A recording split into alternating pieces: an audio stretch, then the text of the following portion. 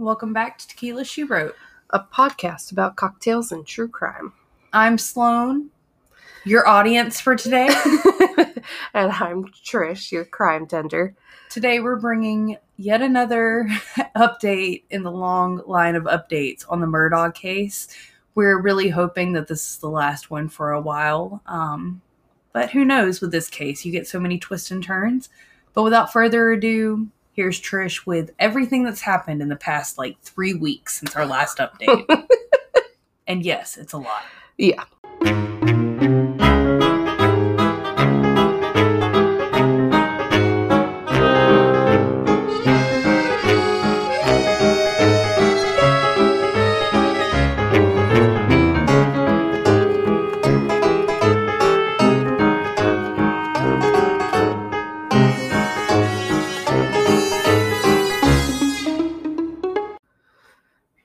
Alright, so this episode's going to be a little different just because we know we just did an update, so we didn't want to do a whole bartending lesson and everything like that. We just wanted to go ahead and give you the update because I believe in the last one I mentioned that the trial was either starting or about to start. I can't even remember because I feel like it can be 2 days pass and a whole new load of information comes out. But the trial for the murders of Maggie and Paul has finally happened and concluded. It was a 5-week process full of twists and turns, and I'm not going to bore you with all the details. I just want to kind of focus on some of the main things that piqued my interest and give you pretty much what we discovered and the results. So, like I said, after weeks of this case being presented, you had multiple witnesses. I think there was 70 different witnesses brought onto the stand. And one of those happened to be Alex himself, and I will get all into that because, his was a train wreck. I expect nothing less from him. Oh, yeah. Also, sorry for all of the sniffling. Allergy season, sinus season is upon us. I was going to say, yeah, it's definitely allergy season here, and I never thought I had allergies until I moved to the South. It will bring it out. I walked out the other day, and the night before, it was a nice, breezy, cool, great springtime day. And the next day I walked out and there was an inch of pollen on my car. Yeah. And I said, fuck. Yeah. And then it hit. All the cars and picnic tables and that around here just get covered in layers of pollen. It's disgusting. But like I said, in this update, the trial that just concluded is for the murders of Paul and Maggie. Alex technically still has a court case for all of his financial crimes, which is, last count was 99 separate charges. And those are include all the financial crimes, including defrauding his clients, his former law firm, and the government to about $9 million. So yeah, he's having a rough time. So opening statements began on January 25th. State prosecutors contended that Murdaugh killed his wife and son at close range with a shotgun and an AR-style rifle. And forensic evidence would show basically how or why they thought that. And then the defense, in its opening statement, said that there were numerous holes in the prosecution's case, claiming that it was built on theories and conjectures, the same stuff they always throw out there, try to be no, they're just jumping to conclusions. I have no training in law. I read this art like when this first came out and I saw the article about the murders themselves, I literally said, "Look at the husband." And here we are, Finally, looking at the at the husband.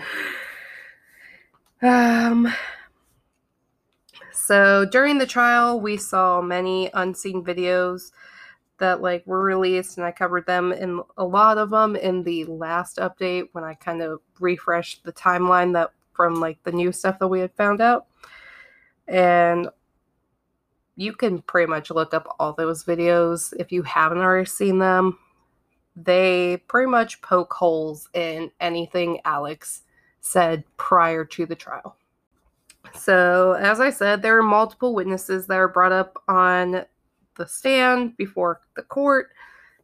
And to me, some of the most notable ones were Buster Murdaugh, who is the only surviving son, the Murdaugh family housekeeper, Barbara Ann Mixon, who y'all think some of your housekeepers are dumb. Mm-mm. They know everything. Never underestimate the housekeeper. And then lastly, obviously, you had Alex himself. So for Buster, you know, he goes up and he claims his father's innocence. And what was really noticeable to me is he pretty much showed no emotion. He was like a blank, like canvas. There was no emotion either way. I don't recall him like tearing up at all or anything when he talked about like the what had happened or anything. Like it was just very like either rehearsed or he's just like numb or I don't know. But he is kind of asked to recall like kind of the events of that night, and that obviously he wasn't, if you remember, he was not there. He was not, I think he was away at college or something. I forget, but he was not even like in the remote area. And he recalls getting a call from his father about like the deaths of his brother and his mom. And he kind of goes in talking about that. And basically, Buster was brought up to kind of talk about Alex's character. He pretty much was the defense's like hope to give Alex a really good character witness, to see that he was a loving father and how he could never do that to a son. No. So, in my opinion, Buster is kind of brought in to like kind of humanize Alex to the jury. Then we get to the housekeeper. And to me, the housekeeper is kind of the nail in the coffin to Alex's like case. Her testimony was so damning. Like, if you can go find this testimony, please do, because it is so detailed and so specific to each family member's like little things they do, like where they leave laundry, where they leave like stuff, like things in the kitchen.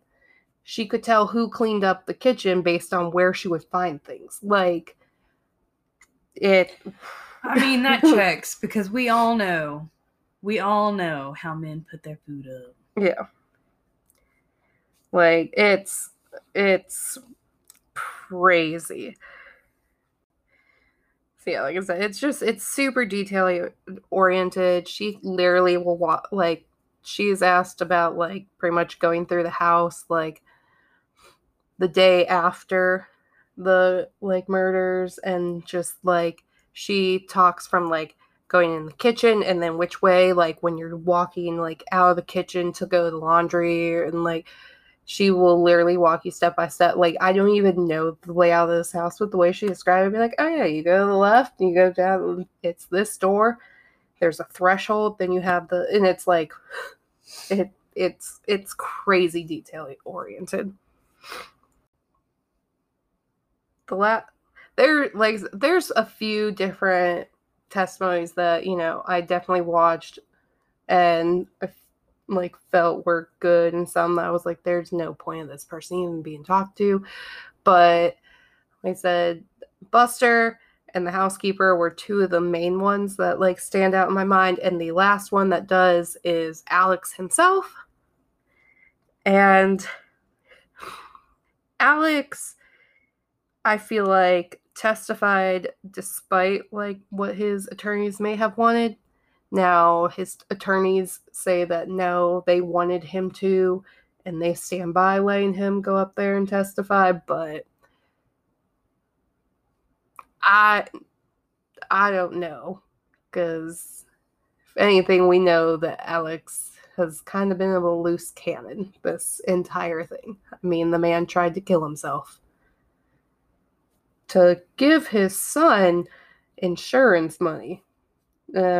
No, you were trying to get out scot-free. So, the first thing to note is that when Alex took the stand, he blatantly flat out admits that he lied to police the day of, like, the murders and about, like, his whereabouts and everything. He blatantly admits that he lied to police. But he goes on to further say that he did it because of his drug use and him being paranoid from that. He didn't want them to focus on him so that they could find the real killer. Like I said, I'm like, you just admitted to lying to police. That just ruins any sense of trust any jury is going to have to what you say. And he goes on to admit that not only did he lie to police, he lied to family, he lied to friends. He pretty much lied to everybody about being down at the kennels that day, because he claims he was never down there.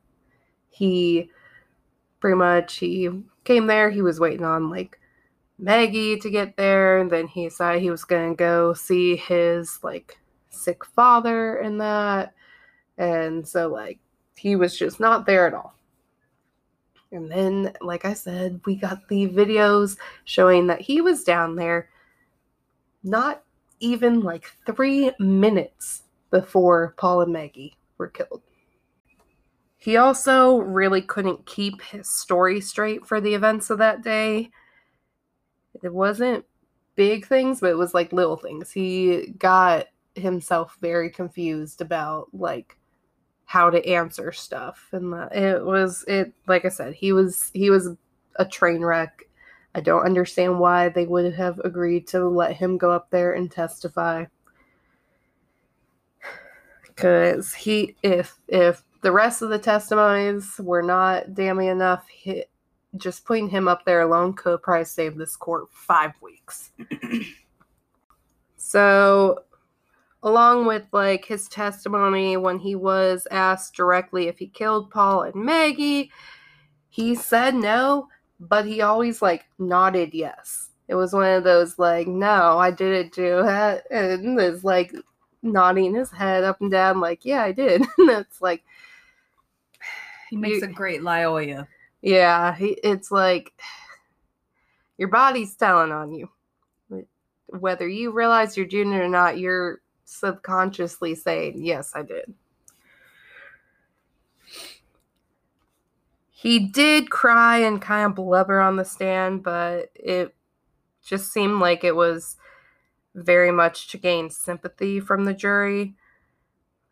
And he, at one point, called Paul and Maggie something like completely different than how he's ever referred to him at any other point in like testimonies or trials or anything, to where it was like, it was just very like strange, because everybody was like, you like, I think he called Paul Paw or something like that, Paw. So I don't even know. It was so, and everybody was just like, why did you say that? So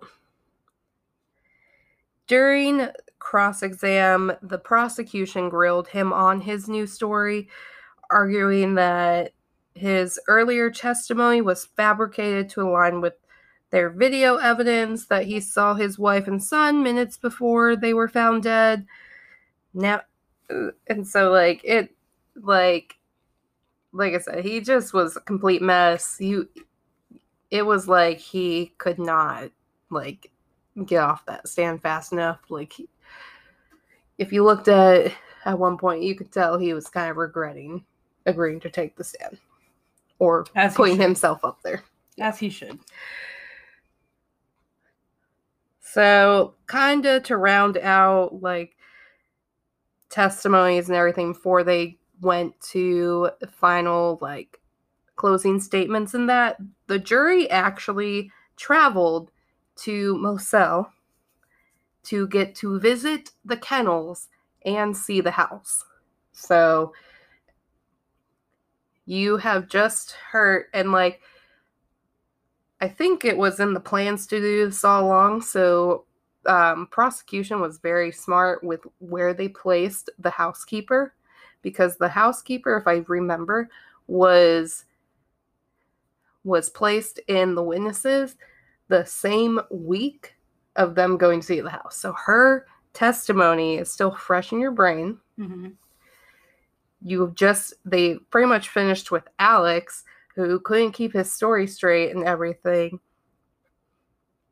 So you're getting to put what you've heard into like visuals. Mm-hmm. So it was just, I think the prosecution did a really good job with how this was kind of put together.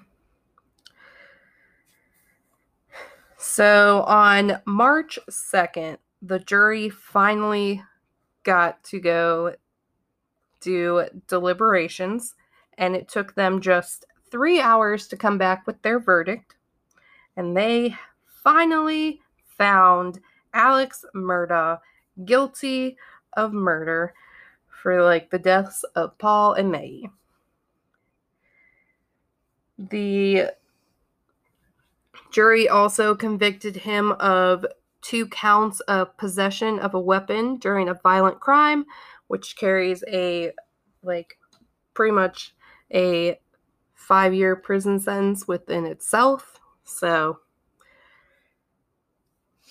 whether they had found him guilty of killing Paul and Maggie, or just, maybe one of them, you knew at least he was going for 5 years.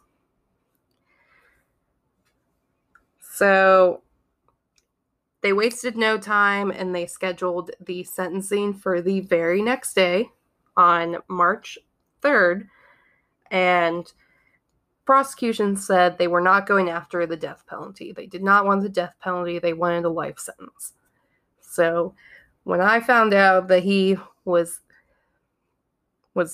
when he was convicted of the murders, I was like, all right, well, at least I know the prosecution's not going to give him an easy out. Now I just got to hope that the judge doesn't go against that, because the judge could. Mm-hmm. So on March 3rd, he was sentenced to life in prison without parole for both counts of murder. So 2 life sentences.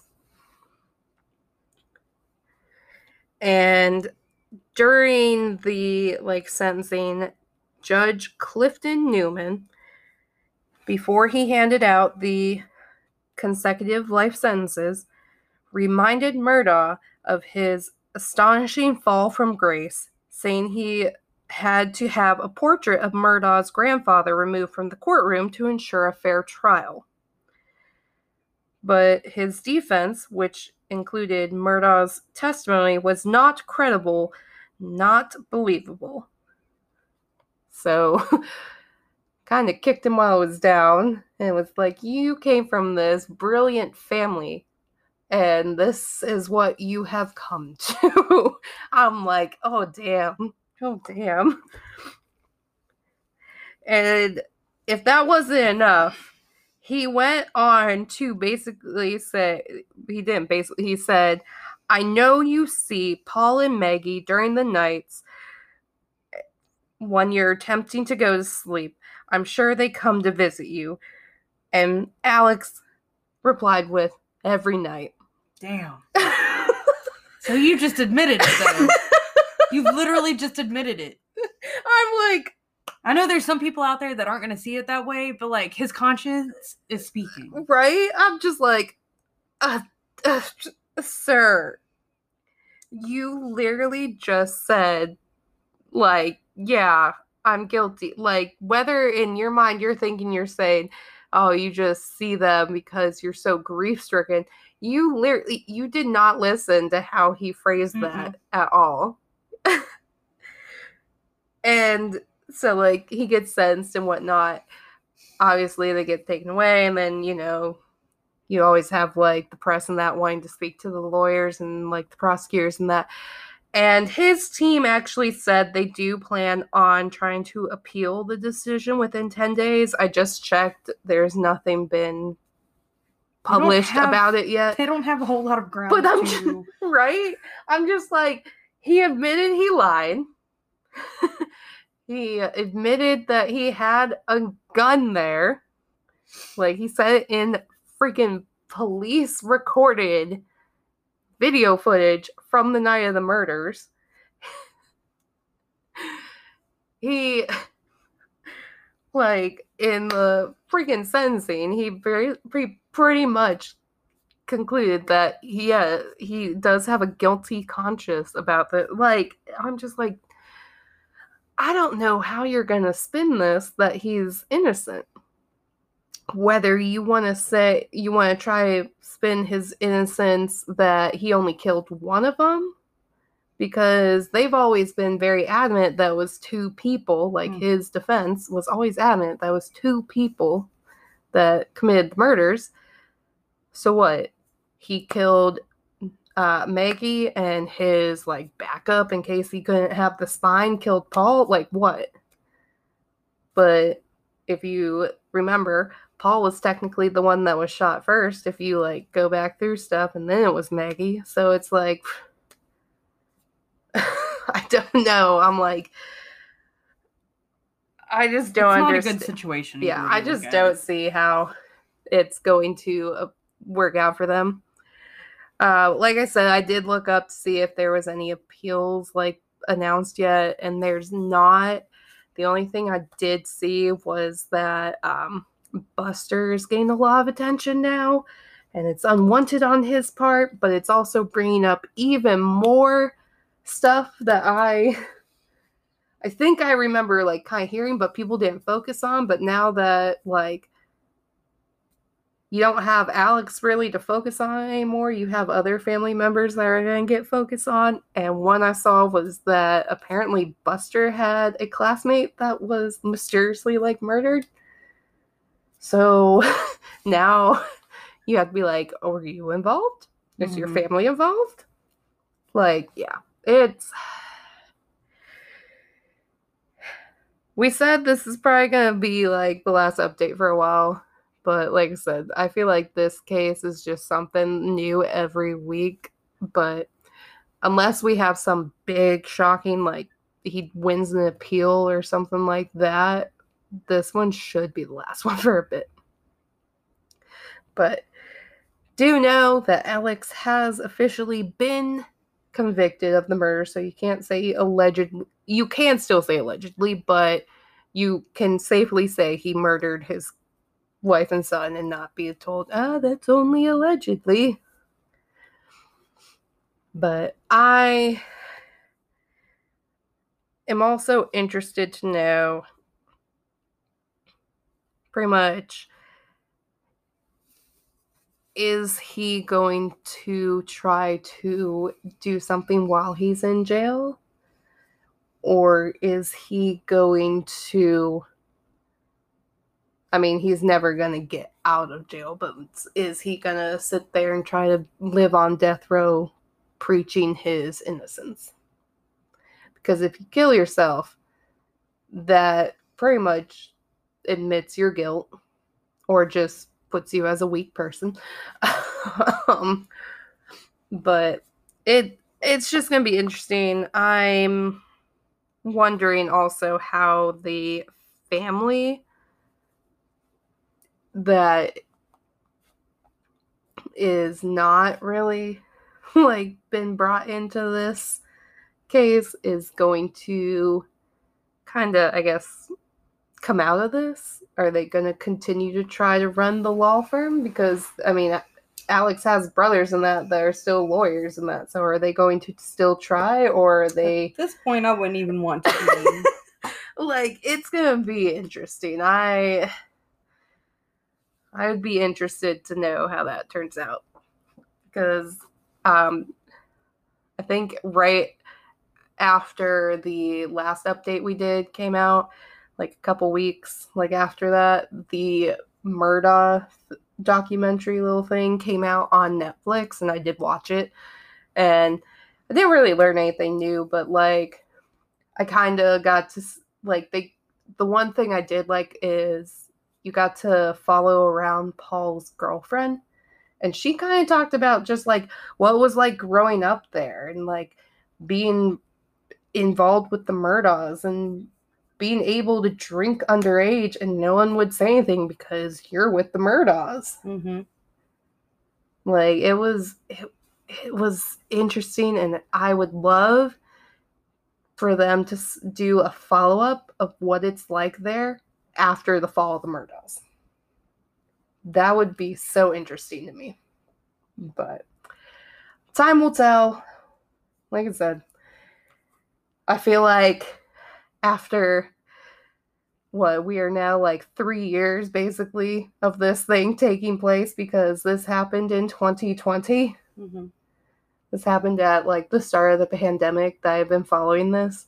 I'm like, I feel like it's a weight off my shoulders to kind of finally be like, I told you. Mm-hmm. So it's also sad because I'm like, I've been following this for so long. What do? I have to focus on other things. You'll figure it out. But that is our update. Like I said, I wasn't sure exactly how long this was going to be, but wanted to get out there because I know most of you have probably seen, but also we've done all the updates till now, so I was like, we gotta get it out there while it's still somewhat new. But that being said, I don't think we're gonna do a last call, so you know the deal. Check us out on all of our socials and on Patreon and all that. And we do have our email, tequilashewrote@gmail.com. But yeah, that is our short, quick, sweet episode. I mean, sweet as in revenge is sweet. right. Episode. And we hope you enjoyed hanging out with us, and we'll see you next time. Thanks for riding on the Hot Mess Express. Toot toot. Beep beep.